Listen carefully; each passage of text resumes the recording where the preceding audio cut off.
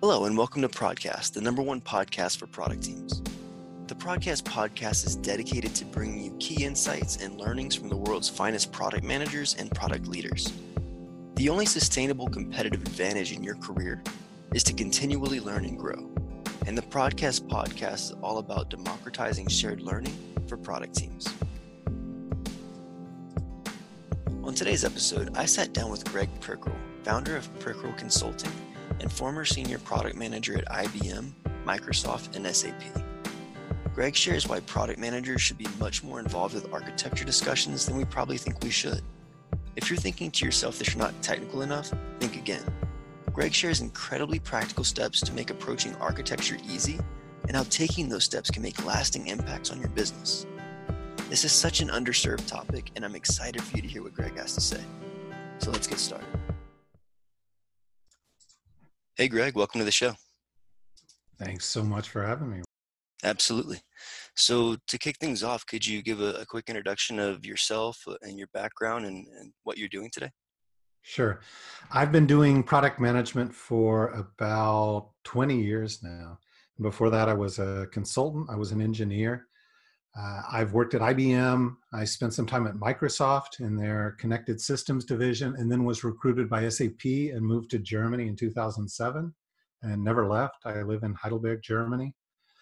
I've had for several years my own consulting and training company, and recently have launched a couple of interesting things. One is a career accelerator for product managers called Career.PM. And the other is kind of like a search engine for product managers. It's called pmfont.com. And you can go there and just about any topic you can imagine, you can find really high quality curated resources on it. So that's what's keeping me busy these days. Very good. I'll definitely link both of those resources in the show notes. So the topic for today is why product managers should be more involved with architecture. And it's ironic and funny because I'm in the last 2 weeks becoming more involved in architecture discussions myself. And I'm really curious how, like, the origin story for you of how it came up that PM should be more involved in these discussions. I think there are two kinds of PMs. PMs that have been burned by architecture issues and PMs that don't care about architecture. So we usually don't care until we feel intense pain around architecture. So in my past, I have built framework products for big, tough B2B kinds of problems. And I have just been punished by making too many compromises around architecture. Having an architecture that wouldn't scale the way I wanted to, having an architecture that didn't let me reuse stuff, limited my agility, having an architecture that just wouldn't support the use cases. So the one that comes to mind is I was working on, think of it as a workflow product. My goal was to make a new type of workflow, process management, that was very flexible. But we designed and architected the engine to use a compiler, which made things way more complicated. And I'm not sure I would have been able to change it. That design was done when I joined the team, but I should have spoken up more.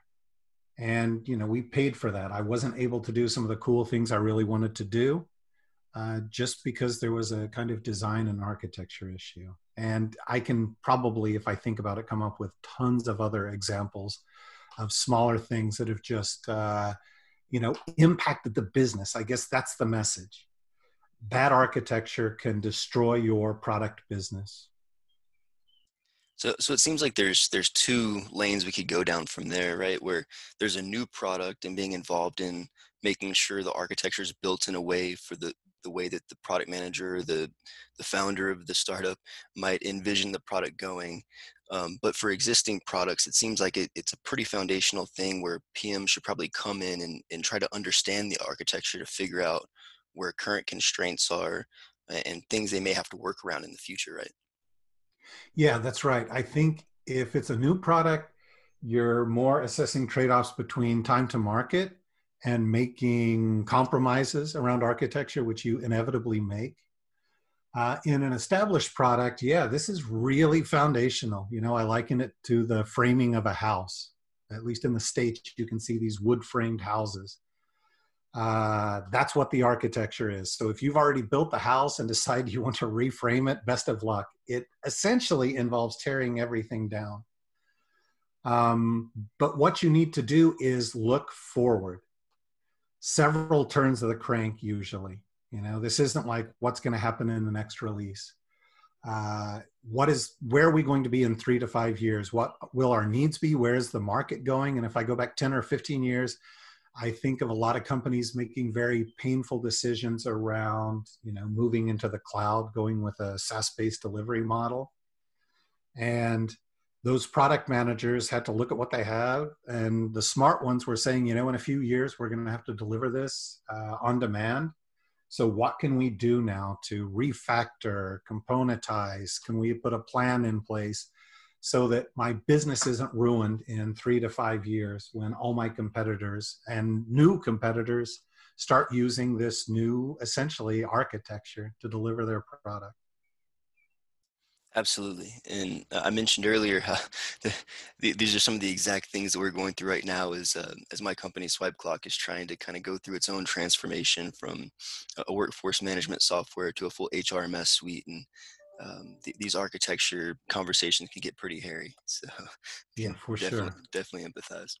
But Yeah. for the PM out there who doesn't feel technical enough or doesn't feel like they have the technical chops to get involved in architecture discussions, that it might be out of their depth, what advice would you give to them? I would advise them to start slowly. There's a lot of high level stuff you can find on architecture.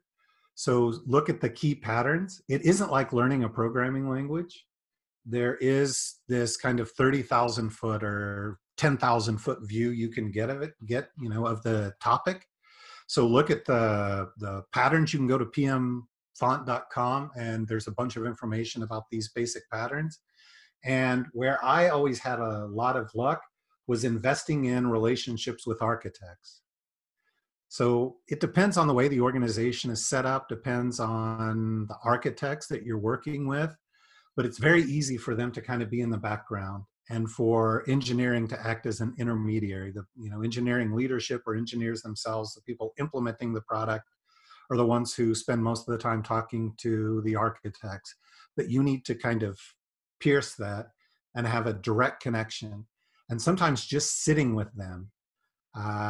It's just been my experience. Architects are really interesting people. Most of them, the 80% cases, they're really friendly. They don't have a skin in the game. You know, all they want is for the right things to be done. And help you understand, the choices that they're making. But what I have found is that most architects are just like super nice people. They are willing to spend some time. They are in the shadows, so they, I think, appreciate somebody searching them out and asking them questions. And some of the most educational technical sessions I've ever had were just sitting one-on-one with an architect and a whiteboard and having them explain what they were doing, what the relevance is, and then allowing me to show them what I think is on the roadmap and starting to think, forward, how we can align our architecture with our, business plan, what we want to achieve. It's really good advice and something I should probably start doing myself. So thank you. So as humans, we have this tendency to weigh potential gains less than potential losses. So we've talked a good bit about the benefits of being involved with architecture, and we've talked a little bit about what can happen if you're not. But do you have another example or maybe some more glaring reason in terms of negative repercussions of not being involved with architecture? Well, as I said, I gave the kind of one example, and if I think more deeply about it, there are a lot of little things, but I don't think you have to go too far in your network to really find nightmares. And I'm writing a blog post, and I will try to find some examples in some communities that I've belonged to. I asked that question and have gotten some really emotional, long answers. So what I would say is reach out to some of the maybe more senior people in your organization or in your network and ask them if they've ever had pain around architecture. And most of them will be able to tell you a story that kind of scares you straight, that makes you realize that, you may not need to know how to code as a product manager. I don't think that's critical. I don't think you have to have expertise in architecture, but you better understand it. When they come and they say, we're doing this or we're changing that, you need to have the skills to realize that that's something you need to dig into, and then find the right people who can inform you. So I don't think you have to look too far to find horror stories. And if we go back to this idea of the framing on a house, this wooden structure beneath the house, it's pretty self-evident that if that is done poorly, if that's not built well, if you buy a house and it was not framed correctly, you are in for a lot of heartache.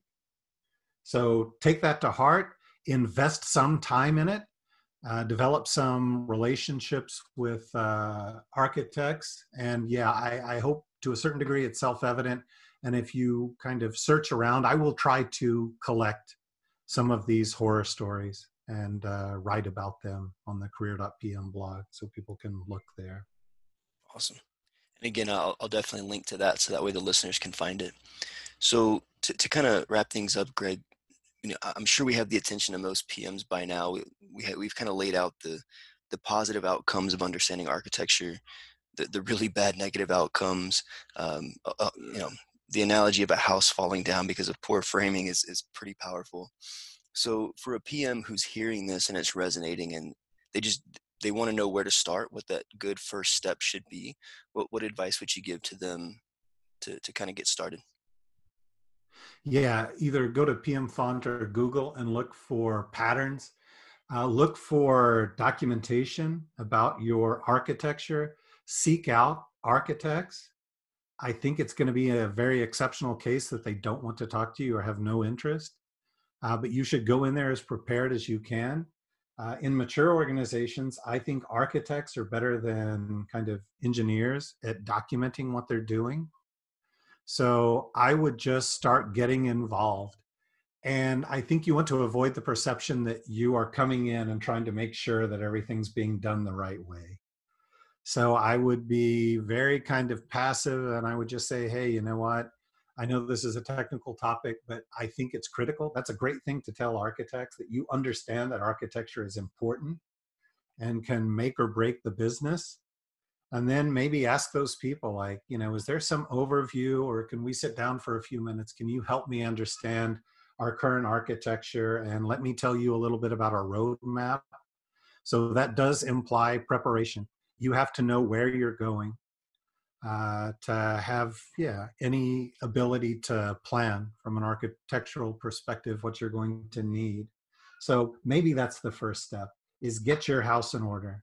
Make sure you have a really good idea of where you want to go, what you want to do, and sit down with architecture, with architects, engineers who understand the architecture, and say, hey, I'm not an expert here. I just want to make sure these are my plans. Are there any kind of icebergs lurking out there that we need to be aware of, that we can steer clear of, so that, I can get the business results that I want?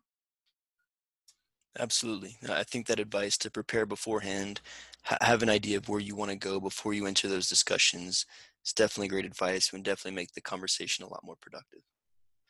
Yeah. So I'm definitely going to link the resources to career.pm and PM Font. If the listeners want to connect with you, where would you suggest they go?